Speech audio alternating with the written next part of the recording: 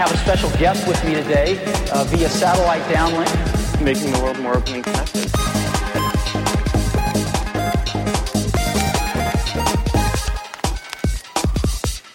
Welcome to the Today in Tech History podcast, where you learn about a few tech-related events that occurred today, July 28th, from history.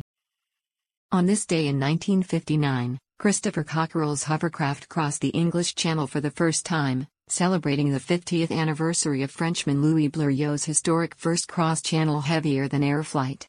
On this day in 1990, Microsoft became the first software company to exceed $1 billion in sales in a single year, reporting revenues of $1.18 billion for fiscal year 1990.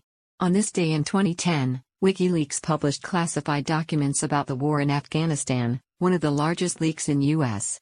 military history.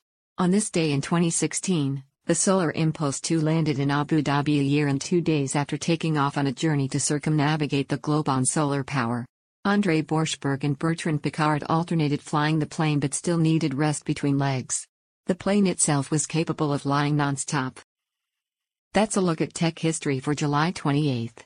If you'd like some more, go take a look at the year in tech history, illustrated by Scott Johnson.